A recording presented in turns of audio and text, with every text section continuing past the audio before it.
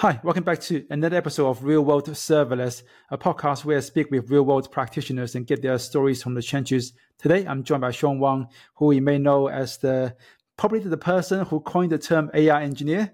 But let's talk about that in a minute. So Shawn, welcome to the show. Hey, and really good to be here. I've been following you for a long time, and I think we've had chats before, but this is the first chat that we're going to have about all the AI stuff that's been happening. And I've been spending the past year going really, really hard on it. Yeah, I've been watching a lot of things that you've been doing on the AI side of things, like small developer and small AI project, which I'd like to talk about in a minute. But I guess one of the things I saw you wrote about a couple of months ago was this article called The Rise of the AI Engineer. And I remember you saying that it's likely going to be the highest demand engineering job of the decade. And since you wrote that post, I've been seeing more and more job postings that are looking for AI engineers. So for anyone who's not been kind of following this whole movement, who's not familiar with this new job title, how would you define, as the AI engineer, and how is it different from, say, application developers using AI tools and maybe machine learning engineers, building the next ChatGPT model? Yeah. So I am basically putting a name to the phenomenon that is happening with the proliferation of large language models and, basically the GPT 3 and 4 becoming good enough for engineers to repurpose it to general purpose reasoning and code generation use cases. And so the classic difference between ML engineers and AI engineers is a chart that people should have that you can see in the Rise of the AI Engineer blog post, where it's a spectrum from the left to the right. On the left, it is sort of research constrained, and on the right is product constrained. So on the left, you have all the research scientists, the PhDs, coming on new algorithms and training and figuring out how to train the next great language model. Or it doesn't have to be a language model; it can just be training any models whatsoever. And then the ML engineers who are more tuned towards serving them and inferencing, and also a little bit of data pipelines and stuff. And then there's a sort of dotted line in the middle for the API. What happens after you serve the models? And typically, historically, that model gets thrown over the wall, and then it is up to the job of the software engineers to integrate them within the products for the end customer and user to use. What's changing in that landscape is that there's a emerging stack that is starting very small and growing over time, that is starting at the API layer and then moving towards the software engineering layer. So effectively, software engineers specializing in AI applications is going to become known as the AI engineer. And why this is a separate job title is the same reason why software engineers call themselves DevOps engineers. They call themselves data engineers. It just marks that is the specialty that they've chosen within the general field of software engineering. Of course, we share a lot of similar tools, and of course, we share a lot of similar best practices, but there are going to be a lot of day-to-day conversations and day-to-day tooling that is going to be very different. And so I basically saw that happening live. I saw that people were talking a totally different language. Like if you're immersed in AI, you take a lot of things like RAG, retrieval augmented generation. You take that for granted. Everyone knows the same papers. Everyone has seen the same demos. Everyone uses the same stacks. That is a specialization that is emerging, and companies want to hire for them. People want to become more specialized there. So I think there's a very strong merging of the minds there. And I think the last point I'll make is that all of this could have happened 10 years before. It's not strictly new, except for one thing, which is the emergence of foundation model labs that are effectively research or ML departments as a service, right? Like, so instead of buying and building your own ML researchers and ML engineers in-house within your company, now all these foundation models labs are effectively serving as ML engineers and ML researchers as a service, right? So you call them as a vendor, as an API. And therefore, you'll need a different set of skills to integrate those applications and deal with them, because they are mostly closed source. And then there's a separate group for open source models, which you can also host. And that is much more the classic domain of ML engineering. At the same time, there's still so much products to build between the models and the final end product. That is going to be the topic of AI engineering.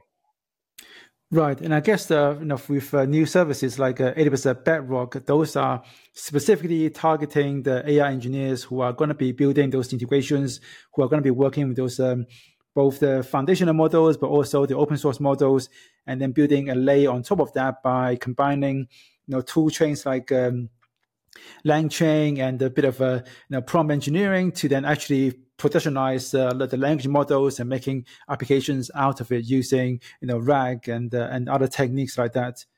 Now that with the chat, the OpenAI Dev Day that just passed, and that they've announced the GPTs, this additional way of for you to build AI agents. So do you think that whole sort of tool chain is also going to shift again now that OpenAI is kind of changing the landscape for the tool chains? Yeah, I used to work at AWS, and you are very familiar with the AWS ecosystem. If yesterday at Dev Day felt very much like the reInvent moment when, classically we call this the red wedding moment. Like, you invite all your customers in there and you find out which one of you are going to die because, the main platform already built your features. So that's a bit of a joke, mostly because OpenAI's movements have been very friendly to developers. I think they built in some of the agents stuff, some of the stateful stuff that other companies have been building, but they built the simplest possible version of them. It's actually like pretty bad if you actually try to use it and evaluate it on any reasonable metric. And that's fine. That's a good thing. It will improve over time, and OpenAI will compete with its own customers, and that is fine. But at the end of the day, OpenAI is most focused on general intelligence, and the AI engineering stack is much more focused on, let's say, customization and sophistication for the largest users. So I don't really see them in conflict because OpenAI is basically just going to be the first one-stop default shop for anything that you might want. And then when you want more customization, you will reach out to the broader ecosystem of vendors. And I think that's probably a healthy balance. And it's the same thing with Amazon. Right. So I guess in that case, it kind of reminds me of all the observability tooling from AWS that it meets the basic requirements, but the moment you kind of step out of that, getting started, building something very simple, now you need to have a more specialized vendor looking after things that you just can't get from AWS because AWS only doing that level 1 thing. Now you need level 2 and level 3 and level 4, and you need more specialized, more capable vendors to provide those capabilities for your business. So I guess you're thinking about it's going to be the same thing where OpenAI is going to give you that really basic tooling, but then pretty soon, once you get to something more sophisticated, you're going to need to have someone who's able to customize the model or doing some other work to actually give you the desired business capabilities.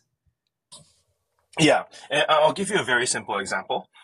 So I'm a book author. I think we've maybe talked before about my book, so one of the first things that when I got access to the new GPT assistance capability was I uploaded my book and then tried to create a book chat, right? And so I asked it, what is in chapter 9, and it's supposed to go to chapter 9 and retrieve all of that and summarize that. We're using its 128K context, which can fit the whole book, to be honest. It did not. It hallucinated the contents of my book. So it was wrong. Like it was just straight up wrong. And that's very dangerous, right? Because that means I cannot, as a book author, endorse this thing because I cannot. I was gonna try to ship it to my customers and say, hey, you can buy the book and the book comes with a chat, so you can chat with the book. And I wanted to use the default OpenAI GPT with it. Just try it with any PDF that you know very well. Maybe something longer so that it has to sort of index and retrieve things rather than just stuff everything into the context. But it's pretty obvious pretty soon enough that the defaults are actually not very good. And there's no way to customize it. So the only way to do it is to use the existing stack like LangChain and LangIndex. So in that sense, I think you can very easily illustrate this to yourself by just trying out the stuff that already exists in the playground and in ChatGPT to understand how basic the OpenAI implementations are. It's not a criticism of them. I think they want zero configuration defaults for the vast majority of users. And unfortunately, the zero configuration default not that good right now, but it's going to improve. At the same time, there are always going to be more demanding people who want more configuration. Yeah, and I read somewhere that the medical industry is one of the, I guess, the leading industries that are making use of AI, and it's one of the fields that are advancing the most with AI. And I imagine, especially in that field, you don't want the AI to hallucinate any answers. So when people are asking about, for advice, for potentially, diagnosing symptoms, you definitely don't want any hallucinations happening over there. You mentioned your book, so I guess we're talking about the Coding Career Handbook. So you actually wrote that back in 2020, I think, before the whole Gen AI stuff started happening. So I imagine a lot of advice that you gave back then is probably need to be updated. So I guess the question is, what would you change if we were to write this book again today with all the AI changes that's happened the last couple of years in mind? So what is the what specifically about the changes would you want to focus on? Yeah, so I guess that the change is more about as someone who's trying to break into this software industry, what kind of advice would you give someone to do that now, especially with AI is changing everything? Yeah, I actually don't think that it changes that much. In fact, I think it got a lot easier to learn how to code, because now when you're stuck, you can ask an AI for help instead of filing a question on Stack Overflow and then getting it closed as a duplicate of a completely different question from 5 years ago. So I think in that sense, I think it's much easier to learn to code. I have always said that AI engineering is 90% the same skills as software engineering, and then 10% a slightly different stack that you need to understand, and you need to read papers, and you have to understand that things move a lot faster in this field than in other fields, just because it's so immature compared to other fields. So I think if you're comfortable with all that, you can get started right away. I have someone working on my team who just graduated from boot camp this year, and he needs to learn a lot of software engineering skills. But then he can also pick up AI stuff along the way. It is just a new API to program with different assumptions, a new system to program with different assumptions. But ultimately, the same traditional path, except that you have a tutor on demand anytime you want it, which is very cool. Yeah. I do find that this is really, I guess it's a lot easier now that you've got tools like a Copilot and things like that, which, if you can describe what it is you want to do sufficiently, they're able to spit out a code. And, I use a ChatGPT, for example, to give me a high level description for how should I approach this particular problem. A lot of the solutions that it give in terms of the details are often wrong by a tiny bit.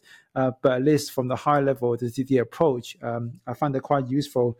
But doesn't that also mean that someone who's starting now has got another stack they have to learn besides the software, the programming language, the cloud services, all these other things? And now you've also got LLMs and the tool and the LangChain, all these other things you have learned as well. It's no big deal. It really is I do actually think about it as a new cloud. And I think this is very relevant for your audience. I spent a lot of time learning and exploring AWS. Fun fact: so Satya Nadella was at Dev Day, and yesterday I attended a private dinner that he had, and I asked him this question, which is, when you sign up for OpenAI and ChatGPT and you start building with it, it runs compute because it now has code interpreter, so it can execute code. Right? It stores files. I can upload files and have it return and read files and all that. And then it even does domain registration. So when you create a GPT and share it publicly, they actually ask you to hook up a domain and add a TXT record to your domain so that they can sort of proxy it or whatever. Then I'm like, wait, is OpenAI becoming the fourth major cloud? And so I asked Satya this, and I asked him basically, are you enabling your next competitor? Are you the Yahoo to OpenAI's Google, right? Like, are you like sort of swapping out your main services, and Google's serving the actual valuable thing, and then Google's going to replace you? And Satya said, like, we're good partners, blah blah blah. He has to say that because he's a public company CEO. But I do think like this is a new sort of kind of way to interact with cloud services that state is managed in a different way, compute is managed in a different way, networking and bandwidth or whatever. Like they have different implications here, but there's like the same principles, and you're learning a new cloud system just like you would if you are a general sort of desktop programmer and you had to learn cloud for the first time. There's all these foreign concepts when you learn AWS for the first time, when you learn Azure for the first time, and it's no different here. It's just a new system.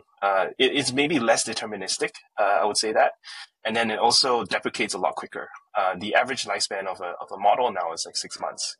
So imagine building production services on these things and then having them degrade randomly overnight, or and you can't really trace it because there's 175 billion parameters for it to go wrong. So yeah, I would say like it is a new stack. It is much more immature, but it is a career choice for you, whether or not you want to build on mature stacks or you want to make your name in a new stack that will become mature at some point. And something I talk about a lot for career advice for software engineers is that once you have some baseline level of job security, that you can get a job. If worst comes to worst, you can make your living, you can feed your family. Then you should attach yourself to something that you believe will be a mega trend to grow over the next 10 years, because it is much easier to make your name being early in something than to be late in something and build on top of an existing stack of thought leadership and existing frameworks that you have to catch up on, right? Like when everybody is on the same footing because nobody knows anything, you have an equal playing field. Yeah, I guess that kind of mirrors a lot of the things that you've done in your career as well, because you came from a non-IT background and you went into IT, you got into the cloud pretty much straight away, and then you would do the whole learning in public thing as you were learning to build, and then you got into going into AI pretty early, and you started building things like a small developer, and you started to write about AI in the latent space and the things like that, which I think that's just watching your career progression has been super impressive the last couple of years. So firstly, I guess well done. I should mention, I guess I would advise everyone to learn in public, right? That is the core principle that I live by. And it has really served me very well in this transition, but in all future things that I do. And I will say that latent space has been a huge, like probably the most successful thing I've done so far.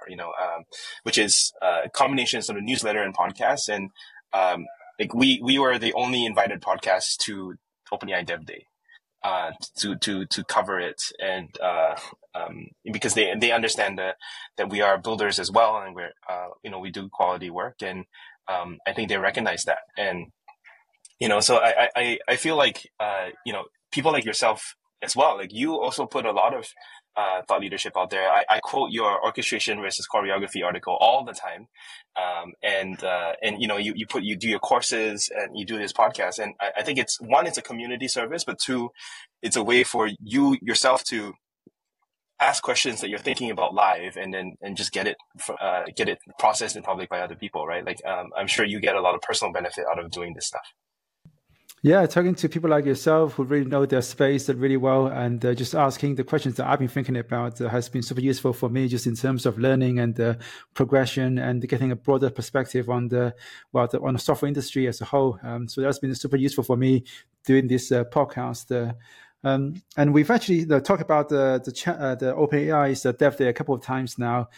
So I guess maybe let's just talk about that. And they've obviously announced lots of pretty big things.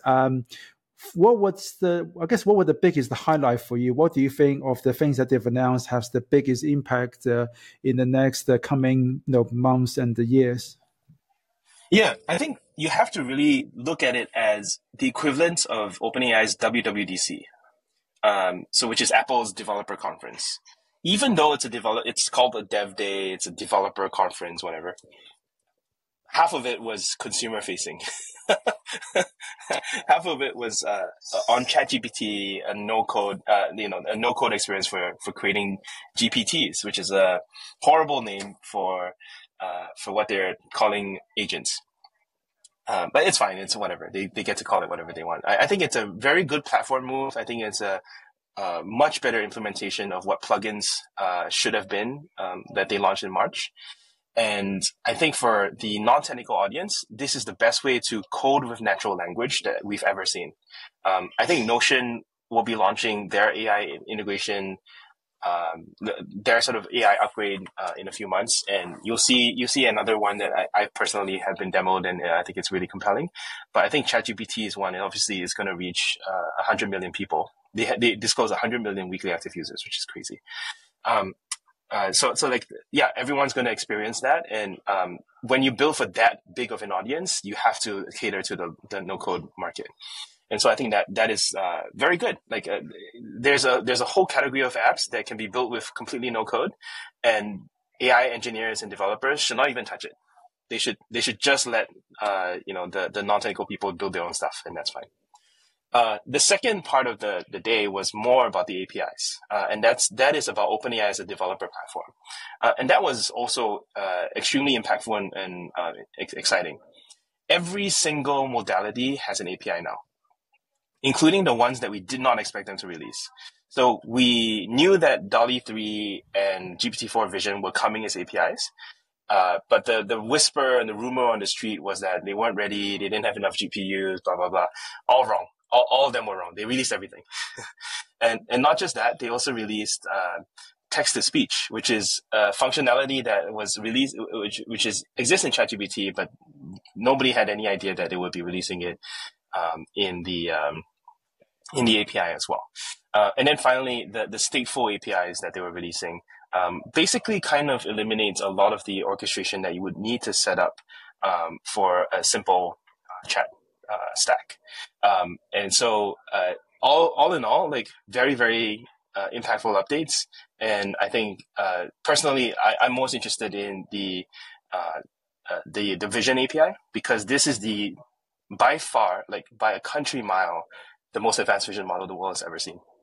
And now it's available for a few cents per call or whatever, a fraction of a cent per call. What can you do if your apps can see? That is just an open-ended question that I think everyone's still exploring. And when I say see, I don't mean see the real world as well. You can see the real world, but you can also see your desktop. You can also see drawings. You can also see your architecture design and translate that to code, right? So it just becomes extremely flexible, because it starts to add capabilities that humans have and better models what humans can do. And so what can you do with a serverless human? Yeah, I saw quite a few examples of people playing around with that, and I think for a few examples where just hand drawn some architecture diagram with some Lambda function API gateway, and then give me the confirmation for this. So basically, saves you a couple of hours of just typing out. Wait, did they draw the logo? Did they draw the API gateway logos and stuff? Yeah, they draw the API gateway logo with a line. Yeah, recognize that, and they just gave it as a CloudFormation template with API gateway connecting to Lambda with the Lambda permissions and the usual stuff. And I think you have to fill in some gaps on the URL path and things like that. But the basic template is there, so you can probably just start by bootstrap a new project. Here's let's do like architecture diagram on a board, take a picture of it, and then just turn it into CloudFormation or SAM or whatever, and that's your starting template for your project. Excited to see where that's going to go, because the kind of, like you said, the kind of use cases there is almost endless. Yeah, I'll mention. Okay, I want to mention one more thing. For the people who are listening and thinking like, that is what the potential vision is, which is, cute drawing, turn it to a thing, right? Really, really try to not stop there. Really, really try to think about what humans do when they debug and when they work with you. So what can you do if you hook up a Vision API to your error logs, right? To debug your application while it's in errors, and then have it navigate your backend to figure out where the error is, and to do sort of tier 0 triaging of tasks, right? Like, so, I think one of the concerns, or where people make mistakes, is they look at a cute demo, they say, oh, that's cute, and then they continue on carrying on with their day. You have to be imaginative. You have to try to push yourself to think about how you use your eyes, or how you use your other sensibilities, your reasoning capabilities, your contextual knowledge, and think out of the box, because that is where the real alpha is. So, for example, I talked with I talked to the founders of a startup that is doing sort of dev observability, and they asked me, how they want to add AI capabilities, and they showed me their sort of Copilot thing, where they have this sort of custom query language, and they augmented it to add sort of AI suggestions things. And I'm like, okay, cool. That is one way you're adding AI into your application, which is on-demand Copilot sort of assisting your users. But that is like sipping from a fire hose. Like, you have been granted this awesome opportunity to access intelligence on demand, and all you are doing is autocomplete. So I challenged them to say, like, okay, how can you, like, this is not good enough. How can you 100x your intelligence usage?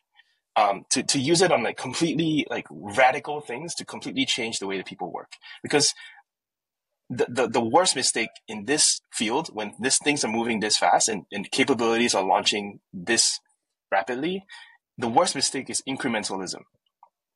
And I really want to advise people to try to break past that, because we are all very used to incrementalism. Like, we're all used to like the slow boil, oh, it takes 10 years to build a database. So like, if it's not good for me this year, I'll wait a year. Like a very, very classic, tech selection problem. But I think, it behooves people, especially who are early adopters, who want to gain an advantage, to be creative and to try to, implement, things in very aggressive, very expensive fashions, because all those costs will come down, right? Like, Sam Altman came in and slashed the cost of GPT-4 by 3x. And that was like, GPT-4 is 6 months old, right? And the cost came down 3x. It's going to keep going down. So you want to build expensive, and then it will go down. But the people who are building expensive today will have maxed out the capabilities, while the people who are only building for today's costs, are going to underuse AI. Do you know what I mean? That's a really good point. And that's something that I guess I've seen a few cases where, like I said, we are companies that are building AI assistants, as opposed to, AI assistants that are helping the customer generate like a graph or something, and then helping them answering questions, or help them answer questions, as opposed to just look at a graph and then just tell the customer what's wrong. So rather than helping the customer get to the answer gradually, just tell them what the problem is. If you have the AI capability to do that. Yeah, or like run it in the background without them even looking at their dashboards, right? Like, why should you have a dashboard? That kind of like really reimagine everything. Yeah, that's a really interesting point about incrementalism. And speaking of which, I think as you recently, I think you tweeted something about the AGI is going to be achieved incrementally. Was that you that tweeted that? Yeah. That was my term for it. So do you want me to explain? Yeah, sure, please. Okay, all right. So this is a joke reference to Sam Altman, who recently trolled everybody on Reddit by saying that AGI has been achieved internally. That was from his actual Reddit account that he posted in a random forum somewhere. And everyone was like, oh my God, like OpenAI has announced AGI or whatever. And then obviously he said, like, calm down, guys. This is not serious. I'm just trolling you guys. You guys have no chill, right? Like, you can't even take a joke. You can't recognize an obvious joke when you see one. But he is serious about building AGI.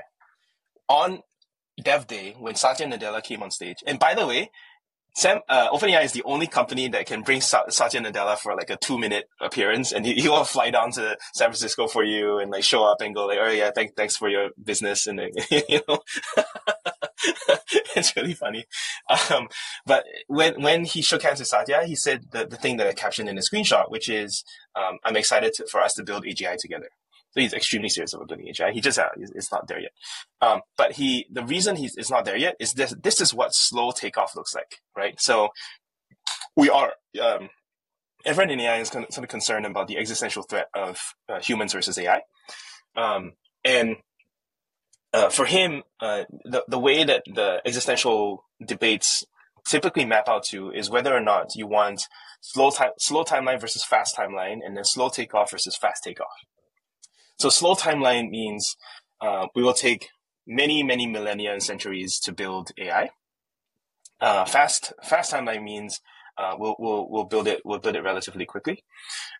Slow takeoff is the slope of that chart. Whether or not you want it to go like this and curve out, or you want to go like this and curve out. And I'm showing something on image, which is not going to sound good on audio. But effectively, like, do you want the slope to be steep at the start, or do you want it to be shallow at the start, and towards eventually achieving your goal? And something that Sam and all of OpenAI, they care about this more than being open, right? OpenAI, everyone makes fun of it for not being open source, but they care about slow timelines more than open source. They care that they wake up everybody. Now everybody's woken up.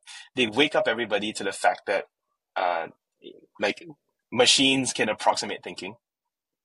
It is maybe not perfect thinking. It is not actual thinking, but it is thinking in the same way that planes are inspired by birds. They also fly, but they fly very differently. And I think you should think about machine intelligence the same way, right? Like, machine intelligence also thinks, but they think very differently than humans. They might think better than humans. They might think faster than humans. They will outlive humans. And so, one, wake up everybody; two, get everybody using it to improve their lives; three, figure out how to coexist. Because what is at stake is potentially that they replace us, right? Like, two machines which can run billions of flops. Like, we are like trees. And the risk is that we are the organic, slow-moving matter, and there's this fast-moving life form that is slowly emerging and evolving that will replace us. So I think all I'm saying there in the AGI's incremental piece is that everything that they released at Dev Day feels like fast movement. It feels like, oh my God, all the APIs are here. I don't know what to build with them. I'm being overwhelmed. But actually, this is what slow looks like.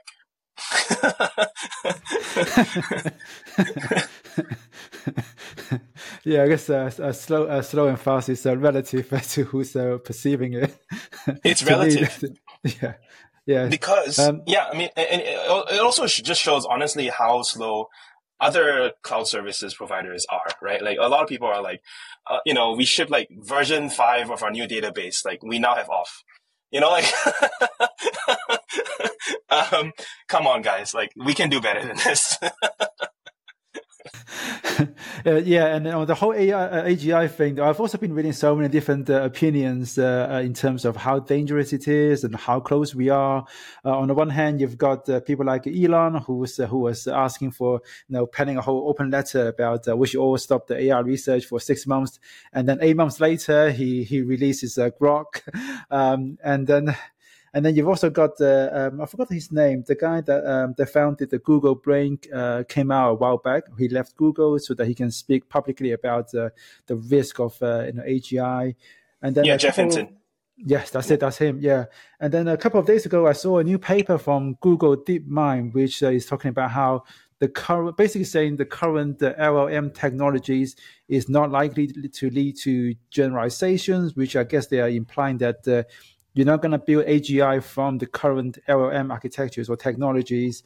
And then I think that the next day I read Andrew Ng came out and said big tech has basically been playing up the risk of AI just so that they can weaponize legislation to basically stop open source models, because that's a true danger for those big tech companies. I think Google at one point said that they have no moat because the open source model can just eat their lunch as well. So I guess I guess what I'm saying is that I'm just been reading so many different opinions about the whole AGI, where we are, and what is the true risk, and it's just been really hard to get a like an opinion about what to think about this whole thing, because you got credible people from both sides just saying completely different things. Yeah. I treat that as politics. And it's not the domain of engineering. So there's a place and time for politics, and people can talk about that at the dinner table. But I don't make it any significant part of my conversations as an AI engineer. And I think that is where I leave it, because what we try to do as engineers is try to make falsifiable claims, right? To understand the true nature of the technology that we can build and max out the capabilities of what we have today, so we can build products for real users. Anything beyond that is the domain of politicians, researchers, whatever. I don't really know. Yeah. and that saves me a lot of time, right? Deciding that I don't know, deciding that I will never be an expert in that, means that I just not spend time on it. Right. Just great. Focus on the things that you can have control over, things that can be true, can be verified. Okay. Yeah, it's a personal, like there's a circle of concern and a circle of influence, right? Which is a Stephen Covey concept. And having too wide of a circle of concern that is outside your circle of influence means that you care about a lot of things which you have absolutely no power over. And that is a huge, fantastic way to waste your life, just worrying about things that you have no control over. So why not? Let's focus on things that we care about, things that we can control, and grow that over time, and grow our influence and impact. And if you someday find yourself in a position to impact global policy on AI regulation, sure, then you can concern yourself with that. But right now, let's build. That's good advice. That's also why I kind of stopped caring as much about football as I used to.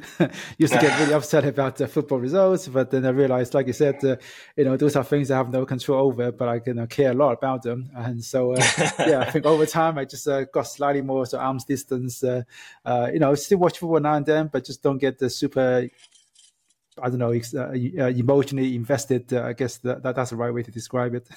Yeah. So talking about the building stuff, so one of the things you've been working on for a while is small developer, and I guess which is one of the projects under the whole small AI, umbrella. For folks who haven't seen it before, can you just tell us about small developer and maybe small AI as well? What it is, yes. What's your goal for the project? Okay, so you said this is video. Would you want to see the video? We have a demo, or we can just describe it. If you can demo something, that'd be great. For folks who are listening on the Spotify or some podcast platform, you can find the link to the YouTube recording as well, so you can watch the demo in its full fidelity. I know as a podcaster, it's very hard to get people to sign up for the YouTube of the podcast. So everybody, please sign up to the YouTube of the podcast. I know it's very hard. I started this in a weekend, but effectively, I think that every Copilot and other tool out there is meant for adding incremental small things to existing code. But when I want to make my own standalone apps, like one-off apps, it is hard to start a new code base from scratch, like completely from scratch. And so what I made was this, which is effectively a small developer who just scaffolds out the code base and goes from 0 to 1, right?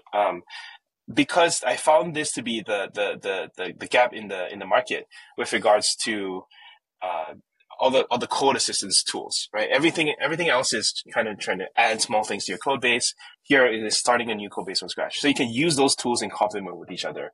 But I wanted to have this to start with. And the main idea is that you have this little sort of Python thing. You install the dependencies, and then you run Python with like a prompt, right? It starts to build something that is great. But then you can gradually upgrade that over time into a full prompt file. And I can show you what that prompt looks like. And here's what coding with prompts can look like as well. It looks like my GitHub is pretty slow to load my prompts for some reason. So here I want to build a Chrome extension that only does one thing, right? So here I wanted to read the current page and then send a page to Anthropic Claude API. I want it to display animations. I have never learned CSS animations, but once I describe the animations, it does the CSS animations. I want it to add in some prompts. So here I have suggested names for things. I have a prompt inside a code block inside of a prompt. I have it to use storage for an API key. And I have it specify the format of output that I want. Here, I'm asking it to use a new API that it has never seen before. So instead of figuring out how to code it, I just paste in the docs. So I did that. And then while I was debugging, I just kind of paste advice that I see work. And now I can sort of absorb all that advice. So when you see the sort of video, it actually looks like this.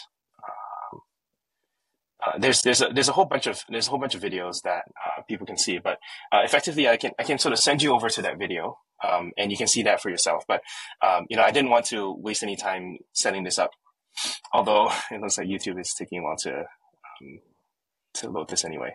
But effectively, this is how it looks when you actually run that prompt, which is it generates a code base. You can land on any blog post, and you can click on the code extension, and then it would just read that code. It's going to store the URL. It has the loading bar animation that I asked for, and then it's gonna make API calls, and it's going to return the results in exactly the format that I wanted.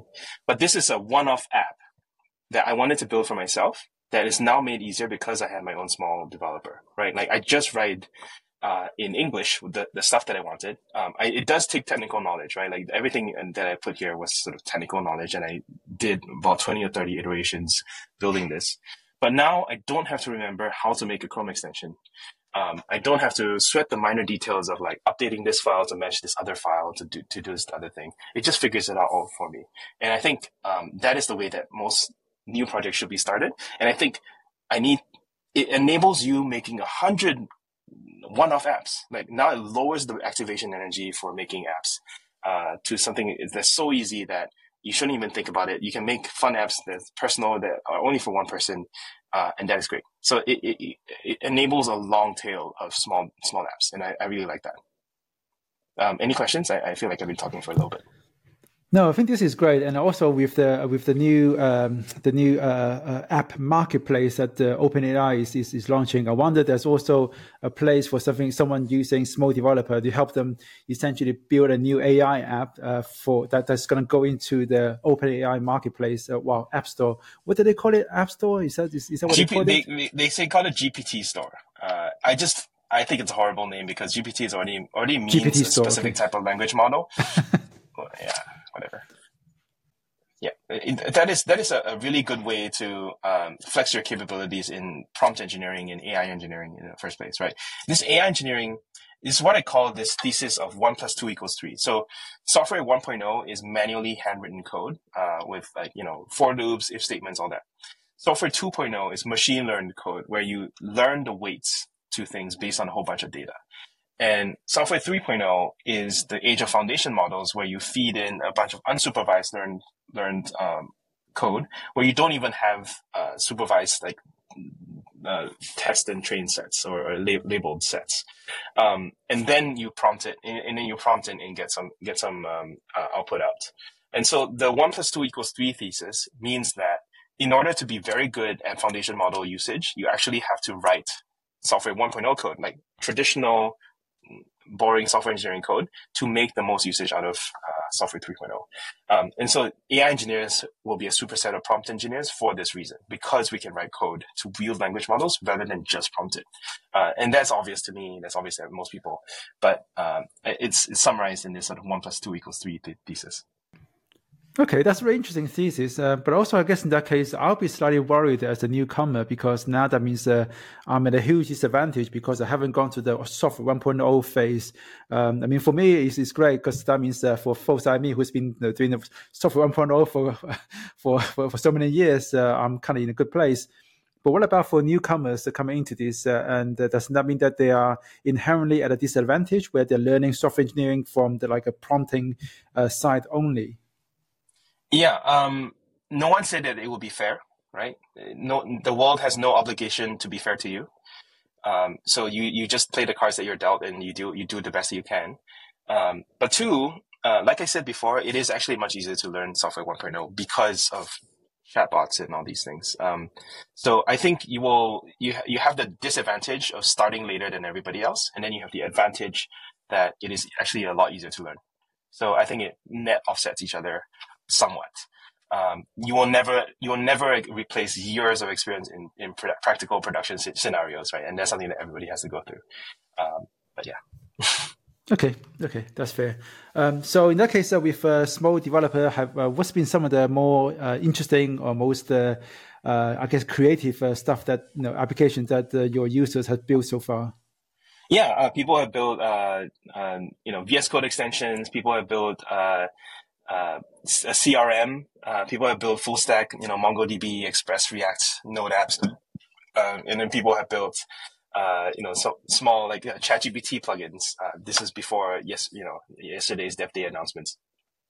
But anything where like the scope is small, the code base is small,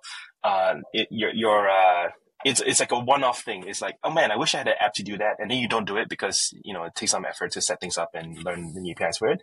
Now you can just kind of rely on the language model to scaffold that out most for you, and then you do the last mile customization yourself. So a lot of single-purpose apps, and I think that's fine.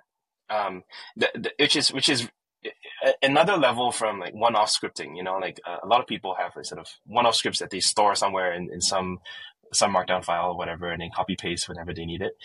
This is the general purpose version of that, which is like instead of scripting, just like prompt it with natural language and then scaffold out the code base. Yeah, and then yeah, saves a bunch of time. Yeah, for sure. So for me, like small developer is a project that really unexpectedly blew up because it was a new coding agent that everybody felt like it fit a need in their use case. But it's not going to make money, right? Greenfield is always going to be small things. Like it's not going to make money. So I've always been interested in trying to build a company or trying to find a space to build a startup in.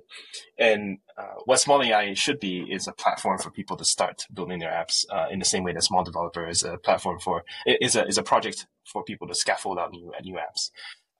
And that's what I'm hopefully working on going forward.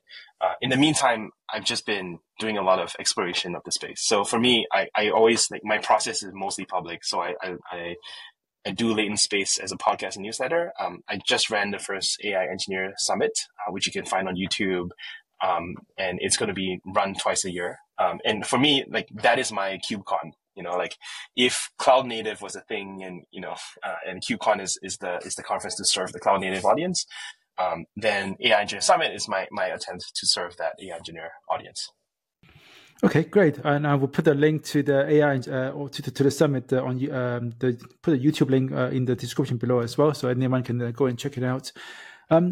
So in that case, I guess my last question is, how do you think software engineering is going to look like in 5 years? Are we all going to be, still writing code, or are we going to be just writing everything in plain English, like you're doing with a small developer, like you're doing with prompt engineering? Is English going to be the next mainstream programming language? Yeah, English is going to be the programming language for non-technical users, right? This is called end user computing. And the vast majority of humans will always be non-technical, and that's okay.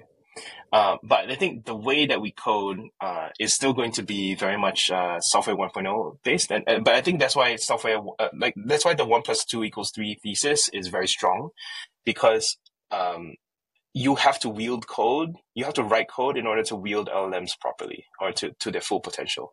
You want to make them iterate in loops. You want to have chain of thought. You want to do retrieval augmented generation. All these are known to improve LLM performance, and based on the way that we construct transformer models today, they will never be replaced for at least for the next 10, 20 years, I think. So like those are decent enough things to bet on. And basically what I often say is if you are worried about AI taking your jobs, then you should become an AI engineer, because that will be the last job to be taken away, because that is the job that is designed to take other jobs. Like mathematically speaking, I can, there will be, in order for AI to take jobs, there needs to be somebody making that happen, and that will be the AI engineer. So if you want job security, you should, be an AI engineer, because that will be the last job to be automated. And then at some point, all of us will live in, post abundance and not worry about jobs at all. So basically, Elon's right. AI is going to do everything. We're all going to go into a society where we don't have to work anymore. We can just do what we want. I mean, that's the Star Trek vision of the future. I think that that is a pipe dream that, I think that is, we're basically about 3,000 years too early for that. But you heard it, guys. That's it. Your next job should be an AI engineer. That's going to be the safest job you have for the next decade. And there's plenty more. I actually spec'd out 3 types of AI engineers in my talk. So if you guys want to see the AI Engineer Summit, we have a lot of AI engineer examples there. Okay, great. Yeah, I'll go check it out as well. I haven't seen the talks myself, so I'll definitely be checking out the videos myself after this. So Shawn, thank you so much for taking the time to talk to us today. I guess before we go, any last words, anything you want to share about projects, or how do people find you on the internet? Yeah, people can find me, I guess, on Twitter or X at Swix. My main site is swix.io. But the main blog that you guys have been hearing about is Latent Space. So that's latent.space. I like the short domains. And you'll be hearing more from me about small AI as I build it up. Okay, great. I'll put those links to your profiles and the Latent Space as well in the description below, so everyone can go and check it out. Again, Shawn, thank you so much. Hope you enjoy the rest of your day. And sorry, I had to take you away from your hackathon. By the way, Shawn is taking the time away from his AI hackathon to talk to us today. Yeah, I mean, there's a lot of builder energy here. So but I didn't want to reschedule with you, because I really wanted to also process Dev Day with you as well. So thanks for giving me the opportunity. No worries. Take it easy, man. I hope to see you again soon. All right. See you soon.